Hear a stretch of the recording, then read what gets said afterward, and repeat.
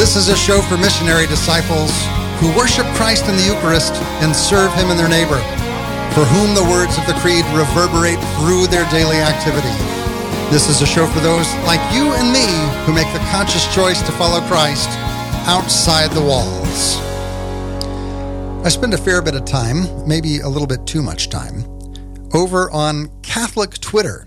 There's different kinds of Twitter. I didn't know this. It's all twitter.com. But you've got little microcosms of communities of people who follow one another and have conversations with one another. And sometimes those communities overlap or can have conversation between them. But for the most part, there's this kind of microcosm of communication, of conversation. And one of those microcosms is Catholic Twitter. And then, of course, of a subset of that, there's weird Catholic Twitter, but that's a whole other story. A story, in fact, and this is completely unrelated to our conversation today, a story, in fact, which has been covered in a national news outlet. I don't remember which one, but there's this huge, it might have even been like The Atlantic or something. There's this huge story on, quote, weird Catholic Twitter, close quote. If you're unaware of what that is, go find that article because it's fascinating. But we're not talking about weird Catholic Twitter today, and we're not even really talking about Twitter today, except to say two things. The first thing, which is tangentially related, is I would love for you to join me on Catholic Twitter and come and be a part of the ongoing conversation of the things we talk about here on this show. You can do that. You can find me there on Twitter at Outside the Walls, or just go to twitter.com/outside the walls. You can find me there. Shoot a hello. Let me know that you're there, and we'll have a conversation about this show, and maybe you've got a favorite episode you want to bring up as well. But that's again, also kind of ancillary to our point. On Catholic Twitter, there are a number of conversations which are recurring. Some of those conversations are, I can't believe we're talking about this again. And around this time every year, there is a whole bunch of people on Catholic Twitter who respond to the fact that we are entering into NFP Awareness Week. And there are varying responses to NFP Awareness Week, but it's almost always something along the lines of, are we really talking about this again? Sometimes it is a conversation about the marketing materials of, can't we do better than this? Sometimes it's a conversation about, I already practice NFP. Why do we have to focus on this every year? Sometimes it is, I disagree with the church and I really don't know why it keeps bringing this up and hammering it home year after year after year. And of course, for my part of the story, I look at NFP Awareness Week and I'm just a little bit excited about it because, believe it or not, NFP was one of the very key things that brought me and my wife into the church. It was a final straw, as it were, as we looked at the teachings of the church, and specifically the teachings around marriage, around natural family planning, around the purposes of our sexuality as human persons, around the dignity of the human person. So I always get just a little bit interested and excited to have this week to explore it more deeply. Now, I know that not everyone shares that, but one of the things that I want to talk about today is specifically whatever you think about NFP, you probably don't have a full picture. I'm not going to say that universally. Maybe you have thought about this long and hard and have a really robust sense of what natural family planning is and why the church talks about it. But I'm going to venture a guess that most of us, when we think about natural family planning, we think about it from our personal perspective. And the church, yes, is a very personal church, but it's also the Catholic Church. It's the universal church. And so there are some reasons that the church promotes natural family planning that go well beyond your experience of it. So today, as we talk about natural family planning, we're going to do it from the perspective of three things. The church's preferential option for the poor. That's thing number one.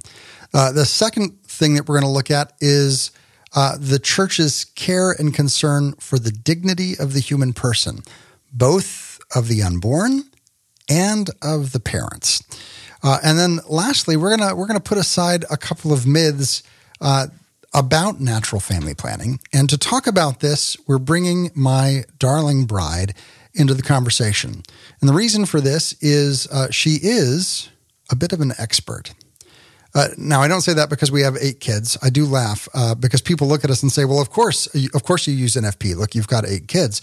And this is one of the myths we're going to be putting aside today. Twofold. One is the myth that natural family planning doesn't work. I tell people all the time, all of our kids were planned at least 10 minutes in advance. But beyond that, natural family planning is not just for the postponing of pregnancy. Very often it is for the planning of a pregnancy for those who have difficulty. So we're going to talk about that myth. But then we're also going to talk about the myth that comes out very regularly that natural family planning it's approved by the church and it can be used under very specific circumstances, but it's also possible to use it. You may have heard this phrase. It's also possible to use it with a contraceptive mentality. If you've heard that phrase before, or you're familiar with that phrase before, we're going to take some time today and talk about why that specific phrase is impossible. So stick around because we'll get there. We're bringing my wife in today because she is an expert at it. Not just at the practices of NFP, but at the perspective around it. Now, we had her on the show some time ago to talk about NFP, and I was thinking, maybe this isn't the right episode to talk about this because she has been on the show specifically to talk about NFP. So I went back to look, and she was here to talk about this, but it was 262 episodes ago. So I think we're pretty safe to bring this topic back around.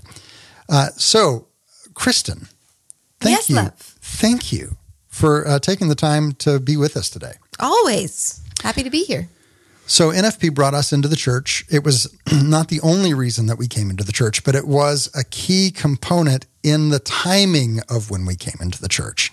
It really was. I mean, it was that thing that stuck out that was different. I mean, there's plenty that's different from where we were to the Catholic Church, but at the same time, like everything else was, oh yeah, they're good and we're all, fine. But then all of a sudden there was this teaching that, well, if that's true, over here is teaching it as true and over here is not teaching it as true. And you can't have both. So if this is right, which we came to believe that it was, then all of a sudden there was more to look at. There was that bridge of, what else are we missing then? Well, and for me, it was maybe even a little bit different. For me, as I looked at the church's teaching around natural family planning, it was more, I came to believe that it was true. And where I currently was, the denomination I was a part of, didn't teach it. They completely ignored it. And so it wasn't just that the church was right about this, but it was that where I was not right about this. And so for me, it kind of pointed to a fact of where I am is not good enough. I have to make a change. Mm-hmm. Yeah. But I think it's important to say we had been introduced to NFP through some people I went to Protestant seminary with. And I had watched a difference in the way that they related to one another because of natural family planning. And so it intrigued me. I was curious about it because they expressed, hey, we have found this thing and it has made us closer to one another. So I looked at that and it was just intriguing. But we as a couple, we did NFP from the very beginning of our marriage as Protestants. Yeah. And as Protestants in more ways than one, we were Protestants in using NFP, but 2, we were using NFP like Protestants. Right. So, we were using it badly. If you know the difference between the terms, if you're familiar with them, there's the fertility awareness method, which is an effort to to look at natural family planning, but from the perspective that is much more secularized. And so encouraging the use of barrier methods during fertile times and things like that. So we had used natural family planning from the beginning of our marriage as a method. We knew the science of it and the mechanism of it, but we didn't know the church teaching behind natural family planning until I was looking to become a deacon in our previous faith tradition, and we needed a little bit of extra income to be able to for me to go and get a grad degree. And in that, we had children. You didn't want to work outside the home. And so this was a way for us to bring in a little bit of extra income to be able to, we thought, send me to seminary. And it was there that you encountered not just the mechanism of natural family planning, but the teaching of the church. Right. So the very first night of teacher training, they had a session that was talking about some of the more of the church teaching and such. And I heard the words sins against chastity. And I'm sitting there in my little Protestant mind trying to figure out, what does that mean? Like I know that those words are English, but I have no clue what them strung together like that. What are you talking about? And they sent us home with a Christopher West book. Mm-hmm. And so it was intriguing because it was just like, what are you all talking about? Mm-hmm. So I read that book and then also got a hold of the Theology of the Body from Pope John Paul II and was just kind of blown away by it. That was for me the last straw. That was the thing that brought me into the church. And so way back then, even before we were Catholic, I'd spent time in marketing and we were blown away by this teaching. We weren't yet Catholic, but we thought, hey, people know that the church says you have to use NFP or nothing at all, but are they aware of what's of why the church says that? And of course, plenty of people are out there who articulate this so much better than we ever could. But we were that on the cusp of conversion, that moment that I think all converts get of, gosh, if the church just had my gifts, everything would be great. I could fix all the problems and all the people. And some converts never grow out of that. Yeah. God bless them, pray for them. And some of us get about a little bit in and go, huh, oh. So this is kind of, we're going to get to what we're talking about, I promise. This is the background information. So in all of this, we started an apostolate before we were Catholic called, wait for it, NFP Aware. Because we wanted people to be aware of NFP. Little did we know that every year the church... We didn't know there was a week dedicated to NFP awareness. Wait, there's a week? It's a whole week. Every year. So, all that to say, we do have an apostolate called NFP Aware. Kristin is the kind of the brains behind all of it, and has been everything from a teacher, right, an instructor, natural family planning instructor. You've been on a national board for a method. You have been a supervisor for other teachers. And you rolled yourself off the board after your term was up and were wrangled into doing another thing for... Oh, let's be honest. I didn't have to be wrangled. I was really excited about that one. So talk about what is it you, beyond teaching, which you still do, what is this other thing that you do with NFP every year? Right. So there is a group of women, there's 6 of us, that are sent from Womb International, which is the Billings Ovulation Method, the parent organization out of Australia that keeps track of everybody in the world who uses the Billings Ovulation Method and all of the teachers. That sounds a little bit, they keep track of you all. No, I mean, they are the ones that accredit the national organizations for the Billings Ovulation Method in different nations. There you go. Okay. Sorry. Yeah. They don't know if you're using Billings or not. They don't care. But Anyway, so they are a worldwide organization, and they send a group of women every year to the United Nations, to the Commission on the Status of Women. And I remember hearing about this team the first time that I heard about them going. And I was like, what? Like, they're at the UN? That's so awesome. And I, went and found the videos that they had up of their parallel event that year, which actually was a side event. That's why there was a video of it. Nobody knows what that is. Tell us. What's the difference between a parallel event and a side event? So a side event is held by a contributing nation, and a parallel event is held by a non-governmental organization, or an NGO. So Womb International, the 6 of us that go, are an NGO that go to the United Nations and talk to whoever we can find and whoever will listen about natural family planning. Except we don't say it that way, or at least we didn't last year when we went. Because we'll get there. Okay, we'll get there. So anyway, one of the women who had been on the team for a couple of years contacted me and said that she was wanting me to be on the team, and I had to be interviewed and approved by the rest of the team because we all work pretty closely together, and they accepted me in. So I got to go to the UN. I was going to go again this year, but of course that was in March.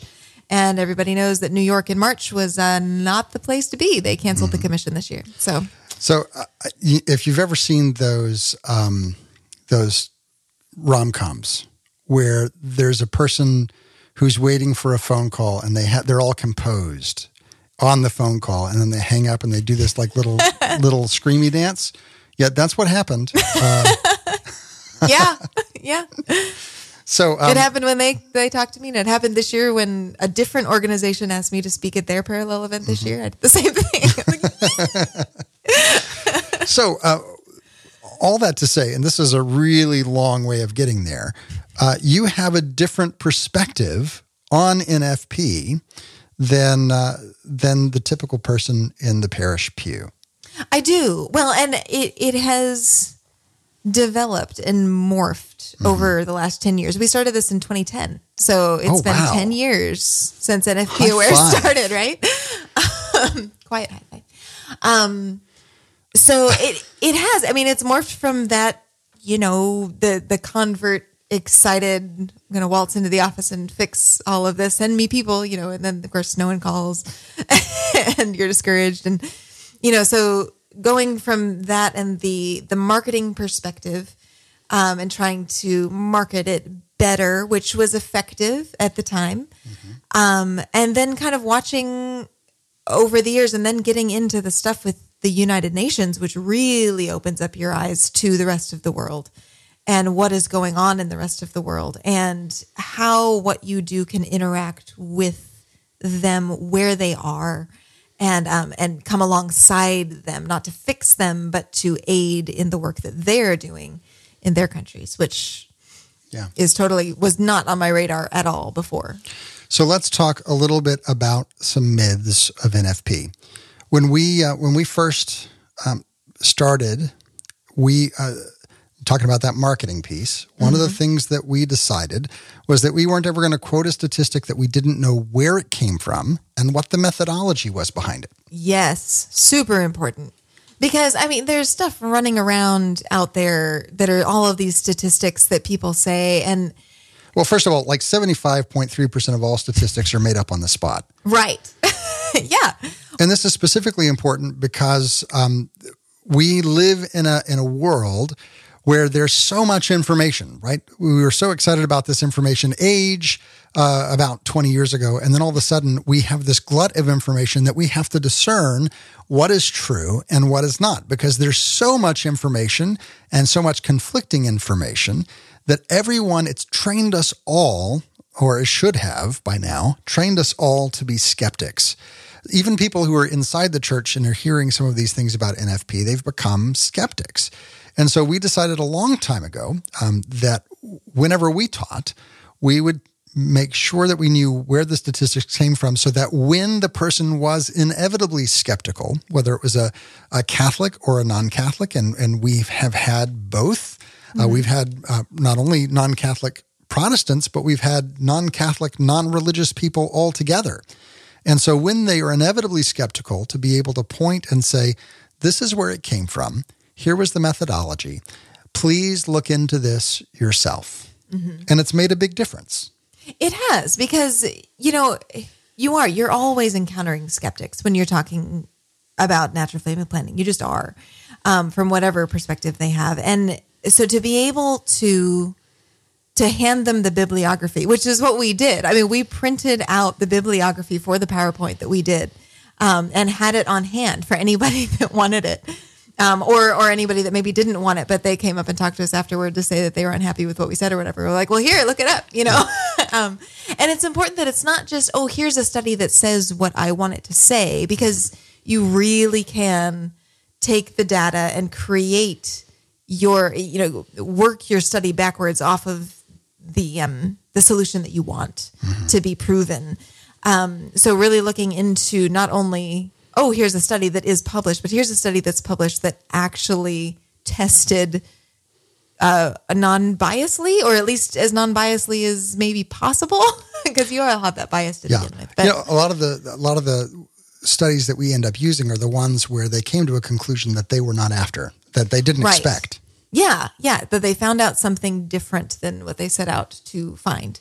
So let's talk about some of these myths. I promised that we were going to talk about the myths that are commonly believed about natural family planning. We're talking today with my wife, Kristin Putnam, who is a NGO representative. She represents Womb International for the United Nations at the UN Commission of the Status of Women, along about March every year, except for this last year.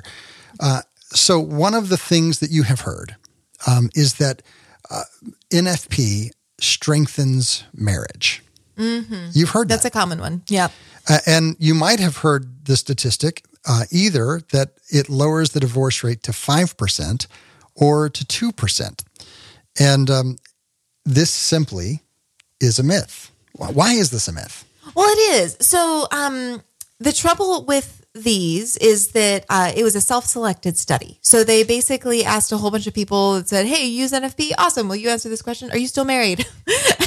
and that's where they got their number from. And there's a couple of different studies out there, and I'm not sure that all of them were quite that flippant. I know that one of them was, at least. And Survey. Yeah. So, it was, to be sure, it's a good goal, because here's the truth of it, is that NFP can improve your communication. It can improve your marriage. But you kind of have to be predisposed to growing in virtue for that to be the case. And there's also the question of correlation. Does NFP lower the divorce rate, or are people who are already in strong relationships, are they more disposed to use NFP? Right. And yes, it's one of those, there's so many factors that can come into what causes a divorce and not. And NFP is not like a magic bullet that's going to save your marriage. If things are on the rocks already, it's not probably going to fix that. It could make possibly it worse. Make it worse. Yeah. It could. And let's talk a little bit about why that is. NFP, and you might not always hear this, it can be difficult. Mm-hmm. Right? NFP requires being on the same page. It requires communication. It requires goodwill and trust in your spouse.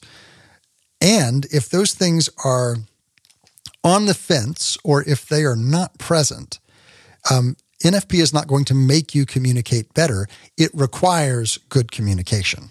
Right, for it to be effective. And, it's like if you are uncomfortable talking with your spouse about these things, it's going to make it a lot harder, because you really do need to be, it can get you into the place where it's like, okay, well, the woman knows what's going on, and she's doing the charting, and she's doing the observing and whatnot, and the guy doesn't know, and then she's the gatekeeper, and he's always asking, well, is tonight a good night? And she's like, well, no, and he doesn't understand why. And that can create a lot of stress, just that specific scenario. And even the question of being the gatekeeper all the time, it's stressful for both parties. It's stressful being the gatekeeper, and it's stressful having uncertainty about the situation. Right. Yeah.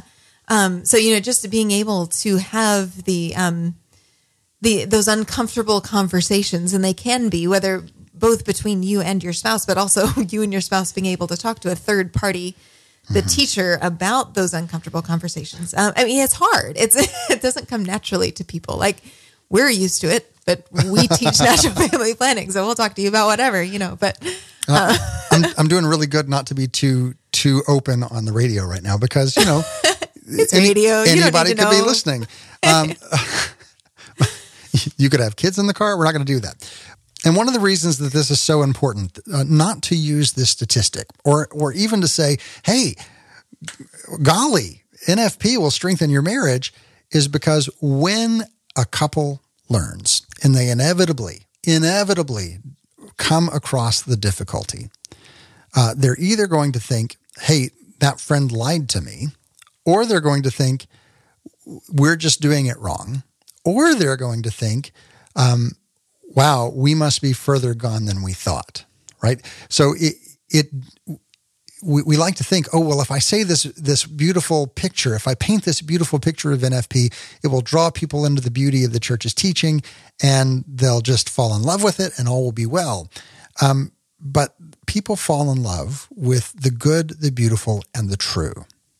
And the true is important. NFP is good not because it's easy, right? It wasn't the ease of natural family planning that won us over. We had been using NFP for 4 years of our marriage. We knew that it wasn't going to be easy to do it the way the church taught. We already knew that. And so we fell in love with it anyway. And, that can be kind of a hard line because at the same time, if you have a great experience with natural family planning, or to you, it did come more easily to learn and to chart and all of that stuff, like, you need to put that out there. It's okay to talk about the good. Like, we don't have to also, I feel like there's also the opposite of that, where it's just like, it's awful and it's hard and nobody likes it, but you have to do it anyway. And it's good to have that when you hit those hard spots, that you're not alone in that. But also, like, if you have a good experience, it is okay to talk about. But let's not think that our experience is the universal experience, because it's not. We're talking today with Kristin Putnam, co-founder of NFP Aware. Find it at nfpaware.com. This is NFP Awareness Week, so come and join the ongoing conversation on Facebook.com/StepOutsideTheWalls. On Twitter, the handle's @OutsideTheWalls. There is so much more to this conversation right after the break, so don't go anywhere. You're listening to Outside the Walls with TL.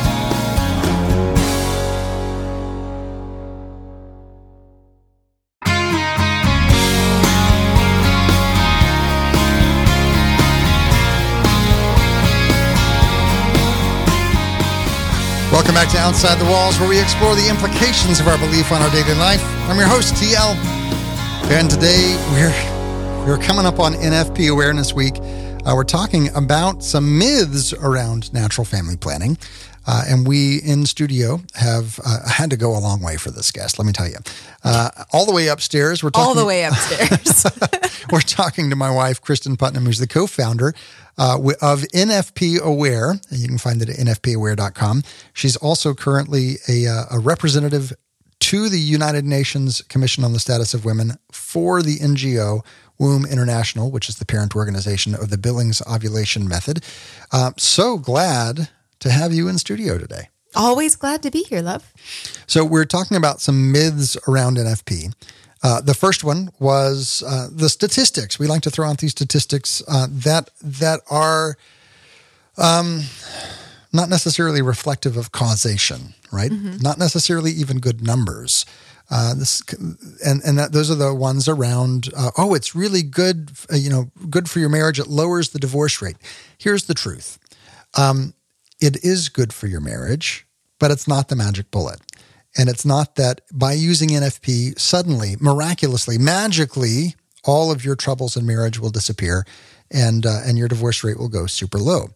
There are some things in NFP, when practiced well, that are good for a marriage. Communication, right? Trust.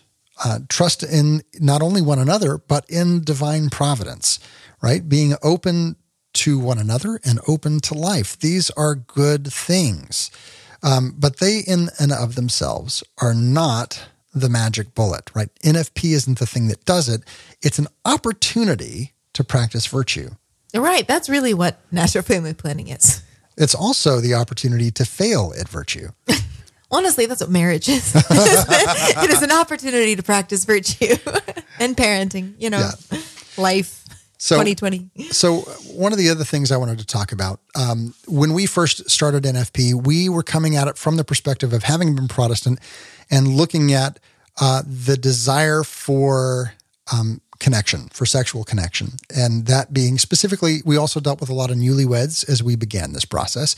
And that was the big thing. And so NFP, it was looked at from, let's be honest, and I think that this is also probably true of a lot of the marketing and a lot of true of the way that people talk about it. NFP was seen as kind of that middle class something for people who didn't want to have a lot of kids and still wanted to have close connection as often as possible. Right. I mean, I think that probably comes from the recognition or the understanding that our main competition, those of us who teach NFP, is contraceptives. Mm-hmm. And so therefore, what are people who use contraceptives? What are they after? They don't want a ton of kids, but they want connection, but they want a good birth control. I mean, that's what they're looking for. So how can we market ourselves to meet that need, but in a natural way that doesn't go against church teaching? Right. So I think that's where that comes from. And so you see a lot of that. Perhaps you've witnessed it as well. And that, I think, is part of why there's such frustration around natural family planning, because it does that very poorly, right? It allows selfishness very poorly. Yes. Yeah. Well, that's true. Yeah. So we're gonna push the boundaries here just a little bit in this part of the conversation.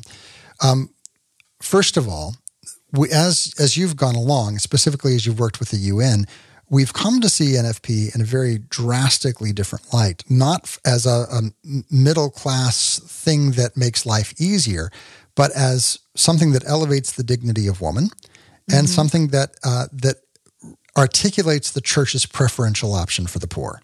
Mm-hmm. So can you maybe help reframe NFP out of our typical understanding and the posters that we see up on NFP Awareness Week and put it squarely in that frame that we just brought up? Right. Okay. So yeah, when we get out of our neighborhood and where we live and where we go to mass and all of that, it takes on a very different color, because what we're looking at when we're looking at natural family planning is being able to understand a woman's body. Like that's what we're looking at, right? So specifically with the Billings ovulation method, that is able to be done with instruction, with a teacher who knows what they're talking about and can tell you what to do.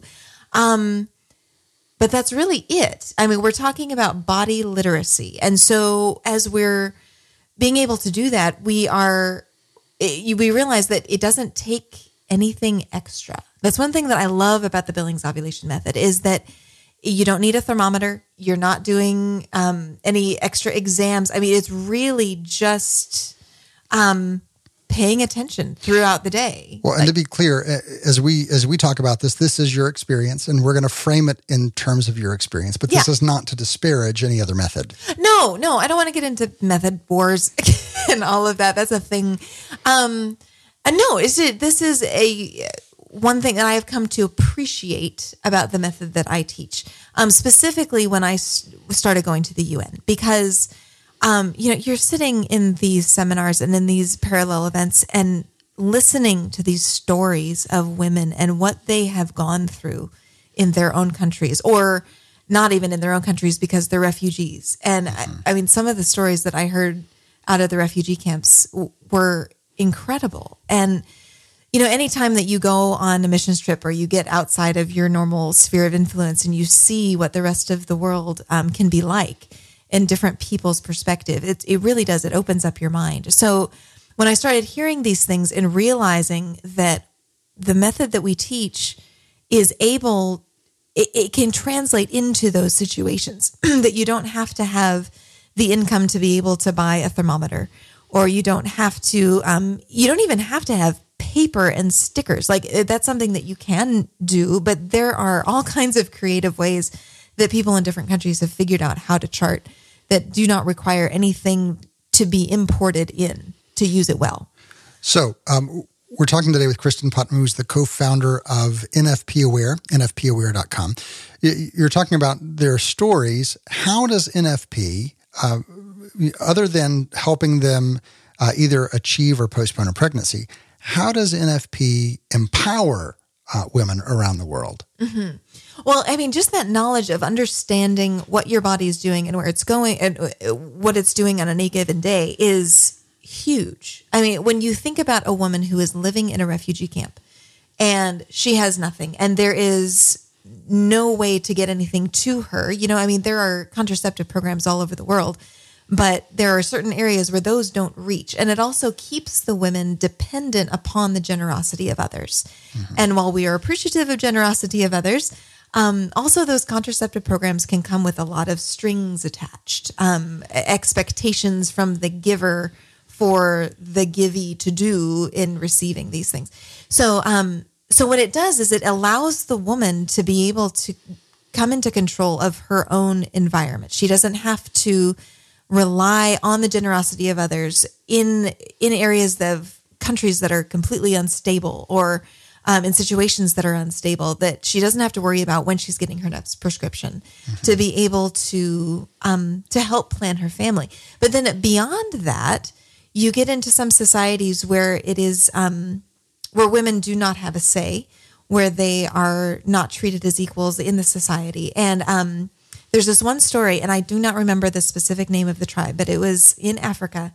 And Women International came in and taught the women and the men together about the Billings ovulation method, and followed up with them, kept them going. And what they saw was a societal shift in these people, that it went from the women had no say on anything to all of a sudden, well, not all of a sudden, over time, and the men starting to understand the beauty of their women's bodies, and being able to come and make those decisions about family together and whether or not it was a good time to have another child, things like that. That the women started being able to make decisions about the children's education and contributing to society in a more meaningful way, which empowered the women, which strengthened the society as a whole. And stories like that are just incredible. And that's the potential that it has. And what I love is that it can fit into any culture. Mm-hmm. It doesn't have to be a middle America, white suburban thing. Right. That whatever their society is doing and looking at, and whatever their the things that they emphasize, it can fit with that. And then you get into, I met some Nigerians when I was at the UN, and they're my favorite. They're just so joyful and beautiful and amazing, and they're doing amazing work. And so thinking about them and the way that they embrace children and having more children. So, we went from being able to, tell people that you can use it to plan your family the size that you want, and as many as your self-control can manage, to realizing that these women want a ton of children. And I love that. When I told them how many I had, I kept it under wraps at the UN at first, because it was like, if they find out how many kids I have, they're not going to listen to me. And so it came out that, one of the other Nigerian women also had the same amount of kids that we had at that time. And so then they started joking around with me and like, you need to have 2 more, and then you'd have an even 10. And, and it was just such a different way of approaching children. Well, and part of that is the recognition of the wealth that children bring. We look at children as a liability because of the money that we have to spend on them, in that the culture perceives you have to spend on them. Yeah, and so we look at children as, oh gosh, I can't afford that. Whereas many cultures look at children and say, children help our livelihood. Right? Specifically, maybe not only here, but specifically in agrarian societies, being able to say, hey, the more children we have, the more prosperous our farm can be in many ways. Right. So that's one thing to look at, is that NFP is not just used as postponing children. Right. That it's so much more than that. I mean, yes, it will tell you when you can postpone children, but no, I mean, it tells you so much more than that. And specifically, it can help those that have trouble conceiving as well. And so looking at it as an IVF alternative, and a moral one at that. Right. So, and the ways that it does that, again, it's not magic. It's not going to work for everyone. But at the same time, knowing what your patterns are actually doing, because not everyone has, the whole 30-day cycle is a myth. It just is. And that's normal to not fit in that. But to see, like stress and stuff that we eat and things that are going on in our life affect our fertility. And it's kind of a delicate system of hormones and things. And so, when you've got a picture of when a possible conception could actually take place, that is a huge thing.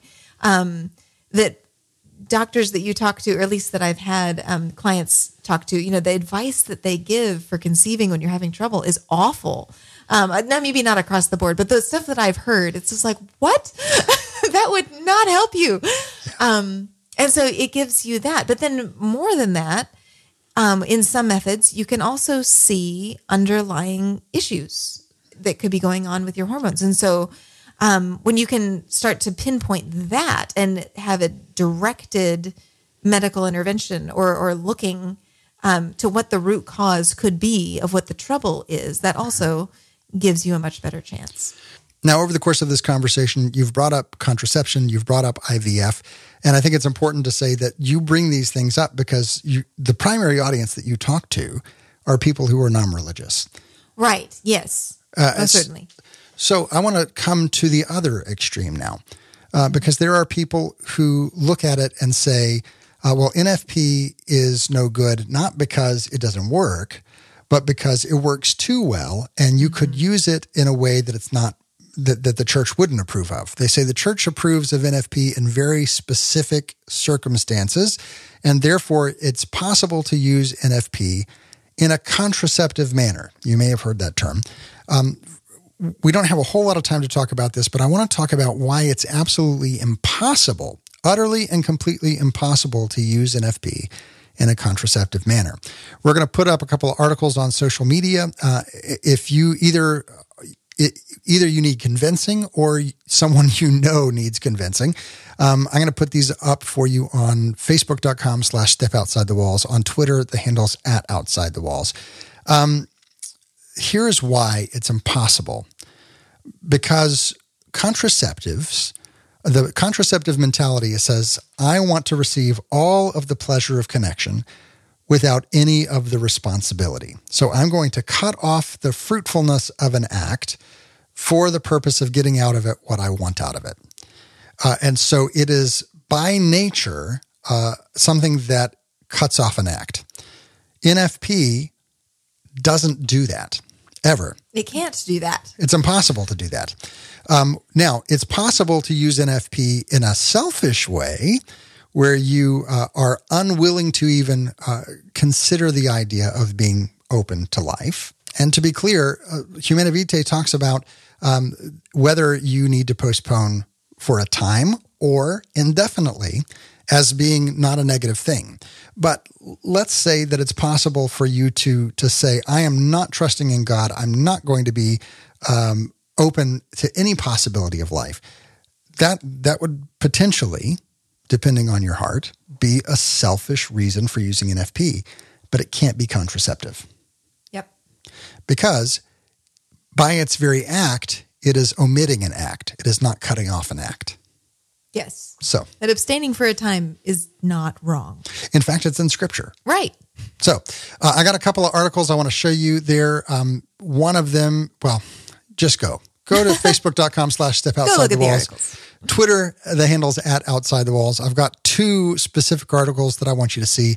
One is about the use of the term grave reasons that comes that comes up a lot. It's actually a poor translation. And there's a wonderful scholarly article about the proper translation of that term. And then there's also the question of how far back did the church say NFP was good? And the answer is a lot earlier than you think it was. Yep. So we've been talking today with my darling bride, Kristin Putnam. Thank you so much for coming and talking with us about your expertise, co-founder of NFP Aware, nfpaware.com. You're welcome, love. If you missed any part of the show or you want to share it with your friends on social media, have no fear. All of our episodes are archived over at Outside the Walls. And if you've enjoyed this conversation, this is the point we say, but wait, there's more. We have an extra segment always, each and every week, available to all those who support the show through Patreon. While you're at OutsideTheWalls.com, click the Patreon link in the top right-hand corner of the page and learn how you can join that support community. Now, let's go ahead and turn our attention to our reading from Scripture and from church history. That's the sound of our Verbum library launching up. Go to verbum.com and get your own copy. We're going to read our scripture reading and reading from church history out of this library. You can also pick up some other books in the library. This week there's a sale on the Theology of the Body by St. Pope John Paul II, and a lovely book called These Lovely Bones by Emily Stinson Chapman, also on the Theology of the Body. But we're going to be reading out of the Gospel of Matthew and then out of the encyclical Casti Connubii, written by Pope Pius XI back in 1930. In the Gospel of Matthew, we read this. Jesus said to his disciples, "The kingdom of heaven is like a treasure buried in a field, which a person finds and hides again, and out of joy goes and sells all that he has and buys that field. Again, the kingdom of heaven is like a merchant searching for fine pearls. When he finds a pearl of great price, he goes and sells all that he has and buys it. Again, the kingdom of heaven is like a net thrown into the sea, which collects fish of every kind. When it is full, they haul it ashore and sit down and put what is good into buckets, and what is bad they throw away. Thus it will be at the end of the age. The angels will go out and separate the wicked from the righteous, and throw them into the fiery furnace where there will be wailing and grinding of teeth. Do you understand all these things?" They answered, "Yes." And he replied, "Every scribe who has been instructed in the kingdom of heaven is like the head of a household who brings from his storeroom both the new and the old." That reading, again, comes from the Gospel of Matthew. And here we have something of great value. Here we have the teaching of the church which has been given to us, and it's been given to us for our good, and it is a thing that's worth investment. But let's be clear, it won't come without sacrifice. For my wife and I, as we received this teaching, it came with great sacrifice. We left the career that I had been in. We left everything that we had up until that point. I'd worked in the Protestant church.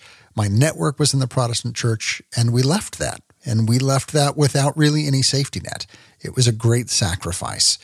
And then at a smaller level, accepting this requires sacrifice on a regular basis, as we have to care for the good of the spouse, looking to our situation where we are at any given time.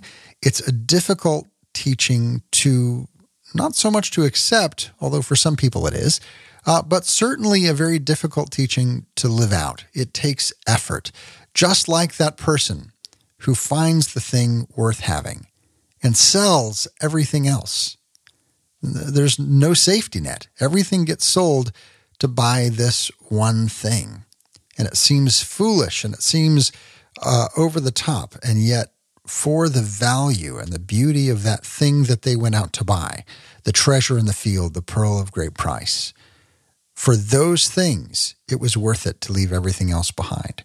For this teaching and the other truths of the church, it was worth leaving our former life behind. And I have to tell you, this teaching, as difficult as it can be, is worth pursuing, because it deals with your dignity. It deals with the dignity of the human person, and you will be strengthened by it. So let's go ahead now and turn our attention to the reading from Casti Connubii. I'm going to kind of jump around a little bit because Pope Pius XI is generous with his words, shall we say. And so we have just a little bit of time to kind of glean some of the really important things that I want to share with you today out of Casti Connubii. And it's important to give a little bit of a historical context of what's going on at this point in time and why this encyclical is being written. This was written in response to the 7th Lambeth Conference, where the Church of England gathered together and for the first time in Christian history said that contraception was okay. Up until that point, it had never been accepted by Christians until this conference. And so in response to Lambeth saying that, Pope Pius XI wrote this encyclical, from which we read, "From God comes the very institution of marriage, the ends for which it was instituted, the laws that govern it, the blessings that flow from it, while man, through generous surrender of his own person made to another for the whole span of life, becomes, with the help and cooperation of God, the author of each particular marriage, with the duties and blessings annexed thereto from divine institution. These, says St. Augustine, are the blessings of matrimony, on account of which matrimony itself is a blessing: offspring, conjugal faith, and the sacrament. And how under these three heads is contained a splendid summary of the whole doctrine of Christian marriage, the Holy Doctor himself expressly declares when he said, by conjugal faith, it is provided that there should be no carnal intercourse outside the marriage bond with another man or woman, with regard to offspring, that children should be begotten of love, tenderly cared for and educated in a religious atmosphere. And finally, in its sacramental aspect, that the marriage bond should not be broken, and that a husband or wife, if separated, should not be joined to another, even for the sake of offspring. This we regard as the law of marriage, by which the fruitfulness of nature is adorned and the evil of incontinence is restrained. Thus, among the blessings of marriage, the child holds the first place, and indeed the Creator of the human race himself, who in his goodness wishes to use men as his helpers in the propagation of life, taught this when instituting marriage in paradise. He said to our first parents, and through them to all future spouses, increase and multiply and fill the earth. The second blessing of matrimony, which we have said was mentioned by St. Augustine, is the blessing of conjugal honor, which consists in the mutual fidelity of spouses in fulfilling the marriage contract. This conjugal faith, however, which is most aptly called by St. Augustine the faith of chastity, blooms more freely, more beautifully, and more nobly when it is rooted in that more excellent soil, the love of husband and wife, which pervades all duties of married life and holds pride of place in Christian marriage. For matrimonial faith demands that the husband and wife be joined in an especially holy and pure love, not as adulterers love each other, but as Christ loved the church. This precept the apostle laid down when he said, "Husbands, love your wives as Christ loved the church," that church which of a truth he embraced with boundless love, not for the sake of his own advantage, but seeking only the good of his spouse. The love, then, of which we are speaking is not that based on the passing lust of the moment, nor does it consist in pleasing words only, but in the deep attachment of the heart, which is expressed in action, since love is proved by deeds.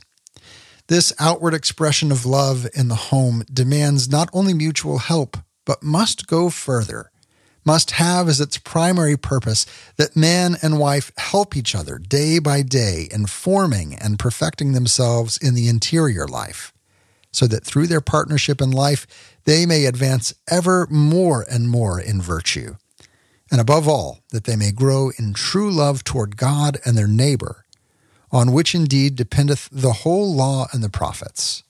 For all men of every condition in whatever honorable walk of life they may be, can and ought to imitate that most perfect example of holiness placed before man by God, namely Christ our Lord, and by God's grace to arrive at the summit of perfection, as is proved by the example set us of many saints.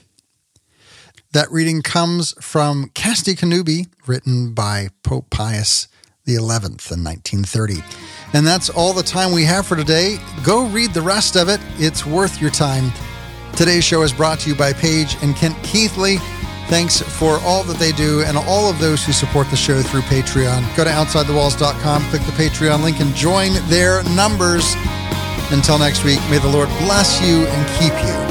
May the Lord make his face to shine upon you and be gracious unto you. May the Lord lift up his countenance upon you